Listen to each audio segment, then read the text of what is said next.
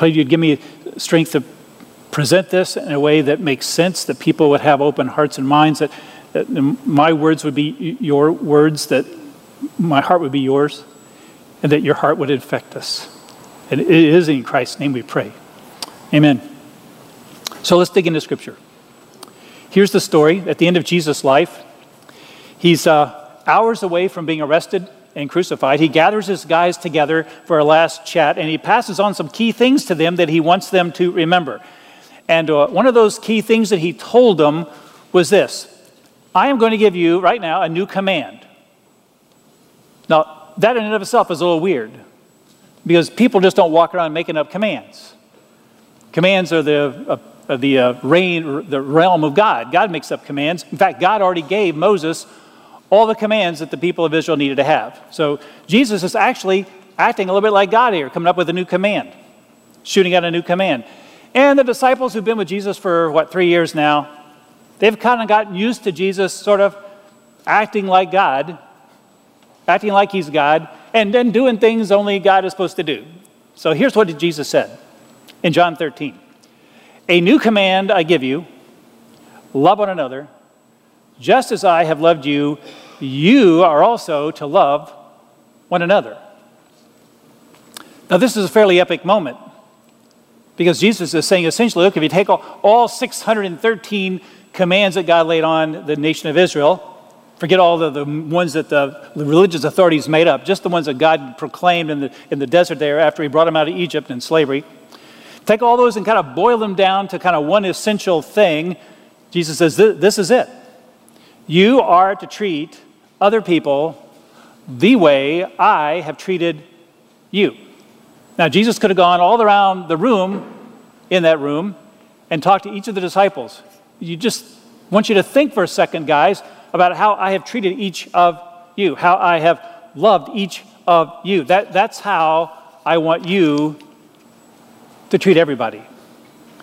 And over the next few days, the reality of what Jesus just said there is going to sort of be brought home as he's arrested, tried, and then executed.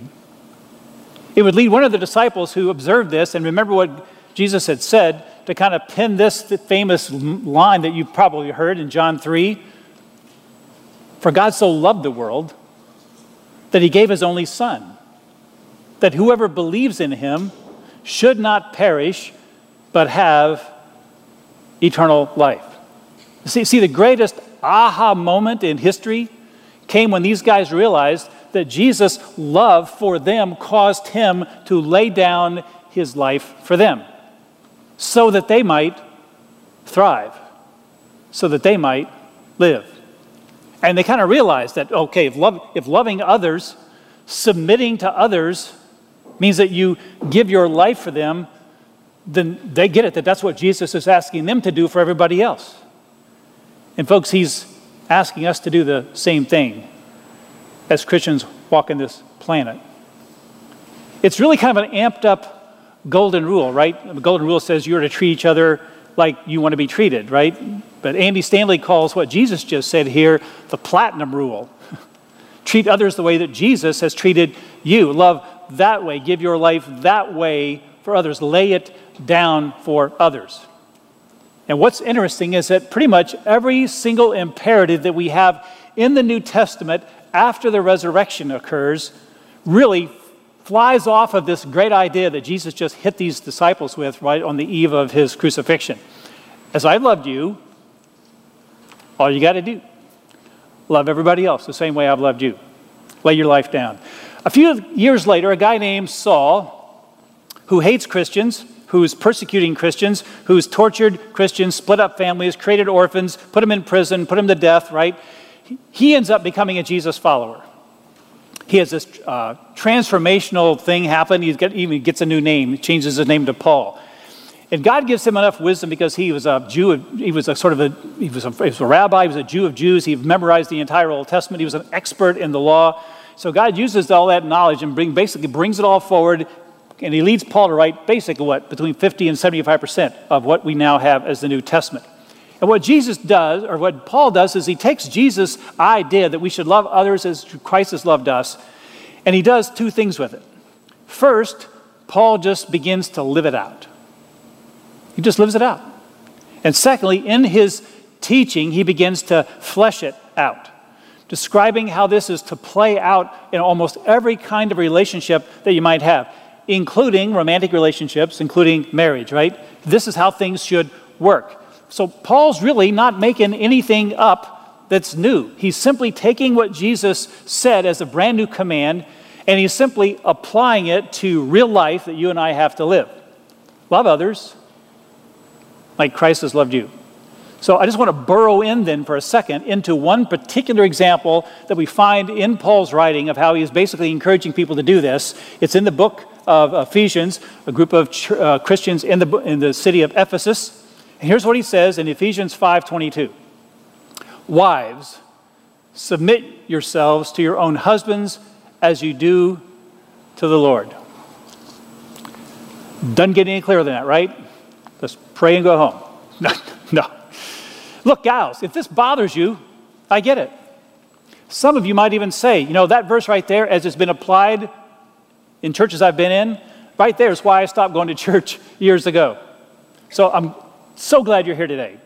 Because what we're going to do, I think, is going to fix the misapplication of this that you may have heard that was totally bogus. And to fix this, I got to start here. The New Testament that we have in English are really translations from the original Greek language. And there were groupings of these letters that were copied all over the place as a church spread all over the Roman Empire, right? The scholars today have found about 5,000 of these copies and fragments and put them together. Some of them dated a couple hundred years after Christ, right? And this allows, that number of them allows scholars to be able to kind of go back and use the science of textual criticism to basically piece it back together and say, okay, we have now really high confidence in what was in the original letters that Paul wrote. Original letter that he wrote to the people in Ephesus. It's almost like if you're a genome expert, you see these guys, they take the DNA of people and they're tracing it back. And basically, if you saw one study about a couple years ago, they said the scientists go, look, we've traced all these DNA from all over the world, and we could trace it all back to one original couple. Now, they didn't call them Adam and Eve because they don't believe in Adam and Eve and all that, but they said, we could trace this all, it all makes sense. It all kind of grew out of the rich DNA that existed in the first in an original couple. So that's what they do with textual criticism. They kind of go backwards and they work and say, what was in the original text? Okay. Now, if you took this verse I just read to you in the original Greek and you found the oldest manuscripts that we have, here's what it would say literally in English. Wives, to your own husbands as to the Lord. Now, if you're a grammarian, you go, dude, that's not even a sentence. There ain't no verb in that sentence. Yeah, there's no verb in the sentence, in the original Greek, in the oldest manuscripts we have of Paul's letter to the church at Ephesus. The word submit is not there. And in a lot of translations, if you have a Bible with you, you can look at it right now, but if you go home and have a study Bible, you look at this passage, you'll see that the word submit is actually maybe in italics, or there's a little footnote about the side, and it says, look, it wasn't in the original language in that text, right? So anyway, what I want to do is eventually explain to you why that word that is in your Bible is not really in the text, but it actually does apply to that particular sentence. Before I do that, I want to explain something else. When we hear about women submitting to their husbands, what do? We go, what? We're outraged. Huh? No way, this is bogus. Just a bunch of, people who are just looking to abuse and dominate women. But listen, here's the truth. When Paul said this to his first century audience, when they heard him teaching about this, their response was, sure, of course. They weren't startled at all. They were like, no duh, tell us something we don't already know. It was not a big deal. Ladies, nobody was offended back in the first century because men in that culture, in both the Roman and the Greek and the Jewish culture, had a version of something called patria potestas. It basically meant that legally, guys had legal jurisdiction over their children and their wives. Essentially, their wives belonged to them, right? So when Paul says wives should submit to their husbands, everybody, including the women, thought, well, sure. I mean, what choice do we have? If we don't, they're just going to get rid of us. They'll sell us, they'll trade us, they'll divorce us, they'll throw us out on the street.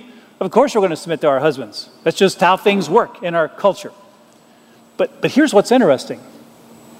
That's not the way we think today, is it? It's a big deal to us. And the reason it is a big deal to us is because of what Paul actually says in this passage we are looking at in the book of Ephesians. And the interesting thing about that is that explains to us why there's no subject or no verb called submit in verse 22 in the oldest manuscripts. It's the same technique you use in this Far Side cartoon. So you don't really know what happened in this cartoon, but you can infer it, can't you? I mean, you can imagine what happened. It's not stated. There's not a previous screen you can look at. It's inferred. And this is why you have what you have in this Greek text, right? Why isn't there a verb, submit, in the verse about women submitting? The answer is that the verb is inferred, and the inference comes from the verse right before this. And this is a typical Greek grammatical way of talking. You'd make a statement with the verb, and then you start applying the statement, and then the verb was just implied from the original statement. So the verb that submit that Paul uses that we see inferred into Ephesians 5:21 about women submitting is actually inferred from the previous verb and verse that Paul has right before this one. Now, I don't know if you're curious, but if you were curious, you might begin to ask, well, I wonder what that verse said. What's the verse right before this one that gives us the verb for women submitting? And so if you're not curious, you can just go somewhere else. But if you are curious, it's a game changer. It's a game changer. Because what Paul said before this verse, it blows the lid off everything. Here it is on the screen.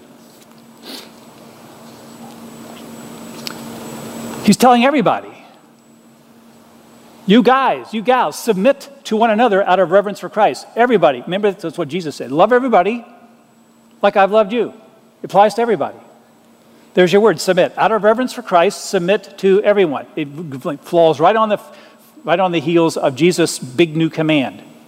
Every time Paul tells us to do something, he always goes back to that new command that Jesus laid out. As God, through Christ, has done something for you extraordinary, you are to demonstrate that kind of love to everybody else in all of your relationships with each other, and just as an example, in marriages. You are all to submit. Everyone is to submit one to another out of reverence for Christ in every relationship with each other, including in the marriage relationship. In other words, the submission, guys, get ready, is mutual. In light of all that God has done for you, in light of the awe and the reverence you should have when you realize that Jesus came, lived a perfect life, died for your sins in your place, and forgave you from all of your sins, and all the sins that you've committed after you accepted him by faith, he continues to forgive you for all those things. That awe is to be translated not simply into church attendance, not simply into singing worship songs, not simply into writing checks, although we should do all those things, right? But that awe is to be translated into a love that submits everybody to each other, that operates for the best for others. And this is why Christian marriage is to be a submission competition, because the command to submit is mutual. So if you don't hear anything else today, it's the mutual submission in a Christian marriage that makes marriage amazing. And this is what happy couples know. They know, I'm here for you. I think you're here for me. But I'm not here for you because you're here for me. I'm here for you because God was for me in Christ. So I'm going to leverage all of my resources, all of my talents, all of my gifts, all of me for what benefits you the most. Now, we may have different roles in our relationships. We may have different responsibilities in our relationships. We may have different gifts and talents, but we do not have different value. I'm telling you, this was earth-shattering in the first century. And Jesus was the model. So what Paul did was actually kind of brilliant as he begins to lay this out. Paul's beginning to make this very disruptive application in terms of marriage that was going to blow the lid off how things were done in the first century at that time. But he begins like any good communicator with a half a brain would do. He looks for some common ground. And the common ground of that day was, well, wives, submit to your husbands, as to the Lord. He knew he would get no objections from anybody to that particular statement, right? So again, he starts with verse 21, everybody's to submit. Everybody submits out of reverence. He's talking to Christians, out of reverence for what Christ has done for you. And his first application of that in human terms is going to be in marriage, where dramatic change was required. So he starts with his common ground, wives submit to your husbands, but he doesn't stop there. I'm pretty sure that any survey you would take would show that pretty much 100% of the guys on earth are not worth submitting to, right? But Paul's saying, look, ladies, if you are in a marriage, despite the fact your husband's not all that worthy, if you're in a marriage, you're headed to it, I want you to place your future husband's hopes and dreams and desires ahead of your own. I want you to deal out of his box. Not because he expects it, but because your Heavenly Father did that for you. But you notice that Paul does not stop there. And what came next would have shocked every guy in the room. He maybe even shocked cats, I don't know. What came next had an effect on the audience that mimics our parallels to the reaction, wives submit to your husbands. Guys, Paul says, this is what submission looks like in your lives. Husbands, love your wives, just as Christ loved the church and gave himself up for her. Uh-oh. Uh-oh. Husbands in the first century, didn't have to love their husbands. Wives were supposed to love their husbands. Husbands could do anything they wanted to. So this blew the lid off of how things were actually done in the first century.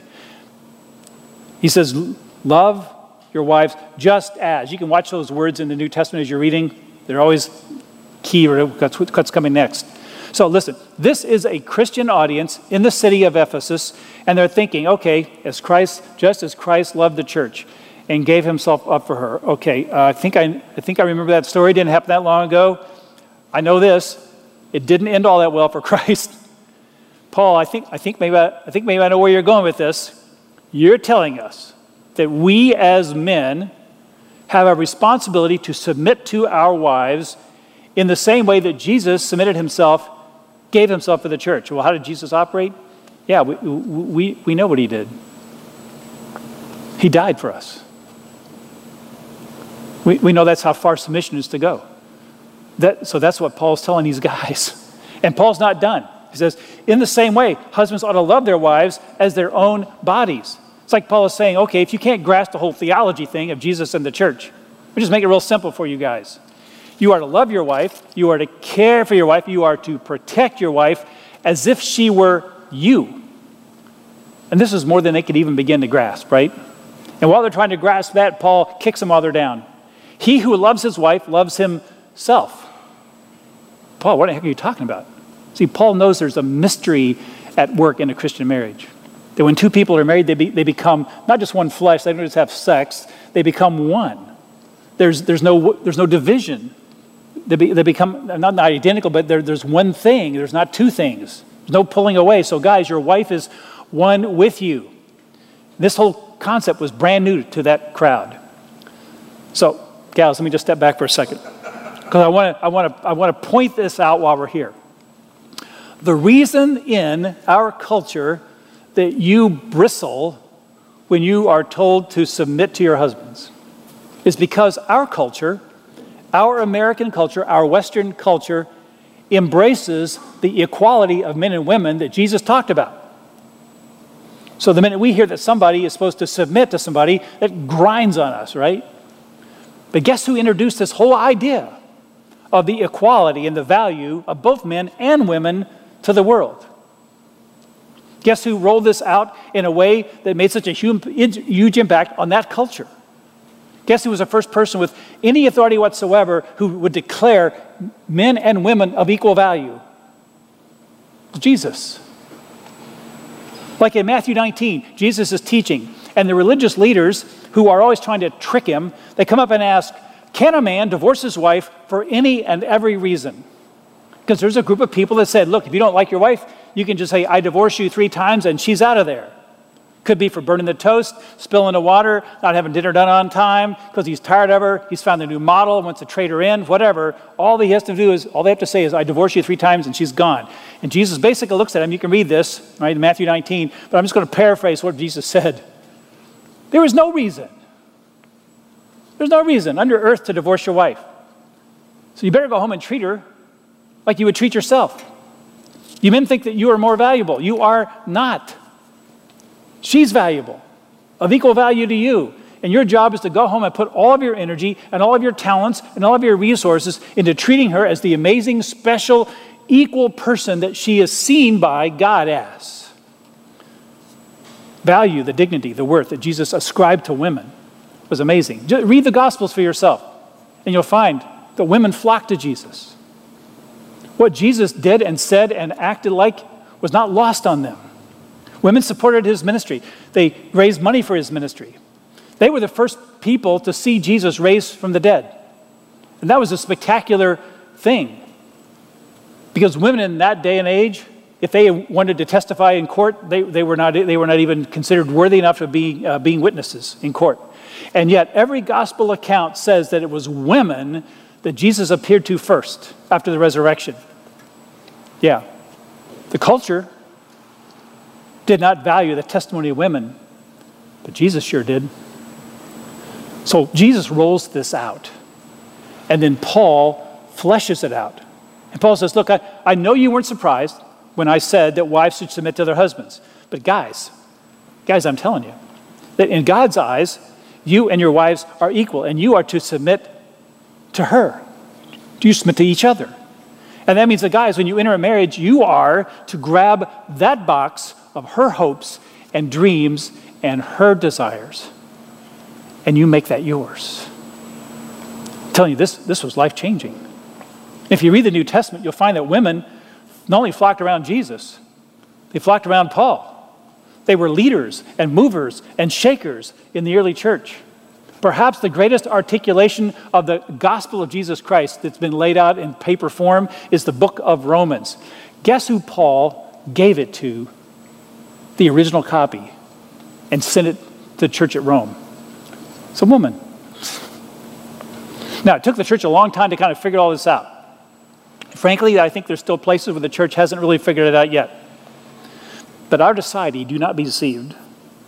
Our Western society values both men and women, don't they? But I got to tell you, it's not natural. It's because of what Jesus did and taught. If you have not lived in a cave, if you watched any news, read any newspaper, seen anything at all, you know that there are many, many, many, many places in this world now where women are still being treated like they were in the first century. Anybody want to debate that? Didn't think so. So back to Paul. What's his point? Guys, it's this. Whatever you see life being, whatever life is to you, you put her before that. You put her before that.